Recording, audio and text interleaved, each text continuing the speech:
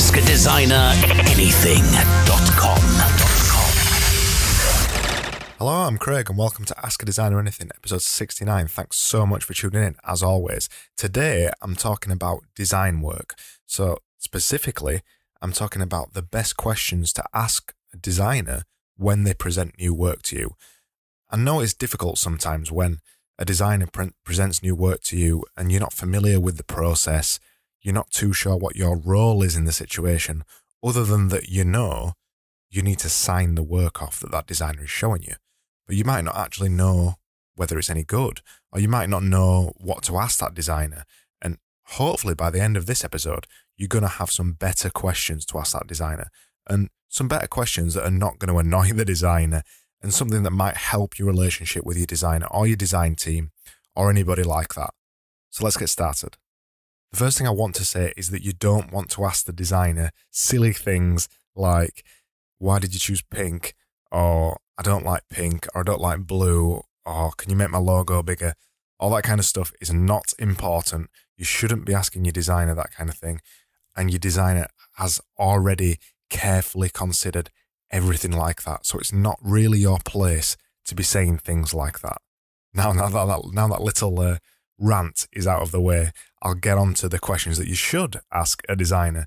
So I think one of the first things to ask them is to try to explain their thinking behind the design, and to try and explain their workings out effectively.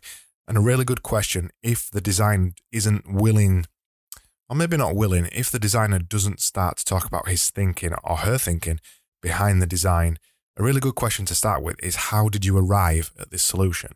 Often designers, especially experienced designers, will usually start talking about this kind of stuff. They'll explain where their idea came from. They'll explain where the research came from. They'll explain how they reached the solution. But if they don't tell you, this is one of the great first questions to ask them, because then you can start to understand their thinking behind the design and their workings out, and make sure that it's appropriate for you. After that, coming on to talking about appropriate things, you should ask them some kind of question along the lines of, why is this the most appropriate solution for me and my business? Often, again, experienced designers will tell you why it's the most appropriate solution for you, and how they arrived at that solution, and some of the target market that they analysed.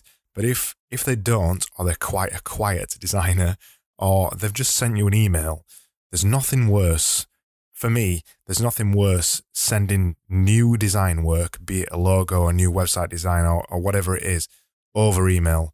For me, you need to see the client when you're presenting new design work. So if the designer has emailed it over to you, these are some good questions to ask them as well. But I always do say that it's better to be in front of the designer whilst you're getting shown new work. If your designer's not willing to do that, it's quite unusual. I'd suggest at least a phone call or a Skype call, or if possible, go meet them in person. That's even better.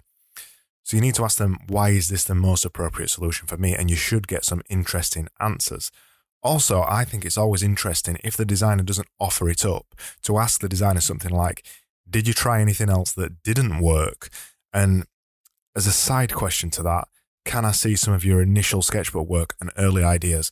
This is kind of a little bit of a controversial question with some designers. Some designers don't particularly like showing their workings out. They'd prefer to show you the finished product and not show you how they arrived at that solution. But I always think it's important, when I'm working with a client, it's important that they understand how I got to the final solution. So I'll always show them my workings out effectively. I'll always show them the sketchbook work that I got to, or if there isn't any sketchbook work, because sometimes there isn't, if there's no sketchbook work, I'll explain to them how I arrived at the solution that I did, and how I got there, some of the research that I made, some of the suggestions that they made in my initial meetings. So those two questions, did you try anything else that didn't work? And can I see some of your initial work or sketchbook ideas or early ideas, help you get to the bottom of some of that. So it helps you understand if they're on the right track and if it's appropriate for you as well. Also, it's worth asking them, who is this aimed at? So what's the target market? It's important to ask your designer this if they don't offer up this information because you can figure out whether they've targeted it at the right target market. Usually at the beginning of a project, a designer will have some kind of conversation with you to work out your target market or work out what kind of people you want to target at least. So asking this kind of question helps you figure out if they've got it right, if they're on the right track, and if you're both on the same page. Because if you're not on the same page, it can be a little bit weird. They might have decided to target a particular market that you didn't want to target, or they might have just got it a little bit wrong, or it's worth asking the question because it lets you have more useful conversations with your designer or your design team. And then finally, I want to mention something along the lines of this question. Instead of asking a designer, these kind of questions really annoy a designer, by the way. So if you do want to annoy your designer, ask them these kind of questions. Instead of asking something like, can you make the logo bigger, or demanding things, so make the logo bigger, remove pink because I don't like pink, remove blue because I don't like blue. Instead of asking or demanding those kind of things, ask them a question why they've picked that. Because there's usually a reason. In fact, it's not even worth saying usually. There's always a reason why the designer has picked it. No matter what it is, they've picked it for a reason. So ask them, if you're not happy with the logo size, ask them the question. I can't believe we're actually talking about making logos bigger and small here. It's a stupid topic altogether, but let's go there. So instead of asking them to make the logo bigger, ask them why they didn't make... No, let me rephrase that. Ask them why they've made the logo that size. And then you'll get some kind of interesting reply from that. Usually you'll get a very considered reply, and there'll be a reason why the logo is that big. Also, if we're thinking about the pink colour again, ask them why they've picked pink. Ask them why they've picked that particular font or typeface.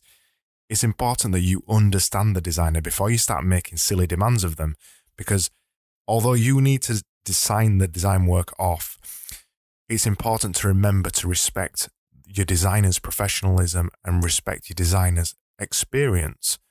They've got a lot more experience designing things than you have. So there's a reason why they've done what they've done, or there's always a reason. So it's worth investigating those reasons first, and hopefully these questions that I've suggested to you will help you investigate those reasons rather than making silly demands of them straight away when you might not fully know what you're talking about because this is not really your day job. So hopefully those questions are going to give you some way to have a more meaningful design meeting with your designers. I know if you're not used to acquiring design, it is really weird. It's a really weird process that the designer is all of a sudden saying, well, what do you think? And the only thing you can think about is the things that you don't like. With these questions that I've told you in this episode, at least you can go into those kind of meetings a little bit more armed with some better questions and hopefully not annoy the designer as much and help in the process rather than hinder in the process. So this was episode 69, and thanks so much for listening. You can find the show notes at askadesigneranything.com/EP69. And if you want even more marketing tips, you're crazy, but I have something for you. As always, I've got a weekly newsletter that comes out on a Sunday evening, so it's sat in your inbox for Monday morning. Every week, I share an exclusive story for that week in my email newsletter, and I share it nowhere else. So if you're interested in getting an inspiring story to your inbox every week, go over to my website, scroll down to the bottom and sign up there, and I think you'll really like it. I'm also here every single day for this year until at the very, very least December 31st. So take advantage of that by going over to my website at askadesigneranything.com and asking me a question and telling me what you'd like me to talk about on my podcast. The whole reason behind this and the whole name is Ask a Designer Anything. So I'm willing to answer your questions about anything across design, marketing, or business, or mindset, or technology, or gadgets, or anything. I've got a lot of wide-ranging topics that I can talk about. So I'm interested in hearing what you'd like to hear me talk about. So send me a message. Finally, if you subscribe with iTunes and you listen with iTunes, I'd really appreciate it if you could drop me a review. And thanks so much for listening, and I'll see you on the next episode of Ask a Designer Anything, which is tomorrow, as always.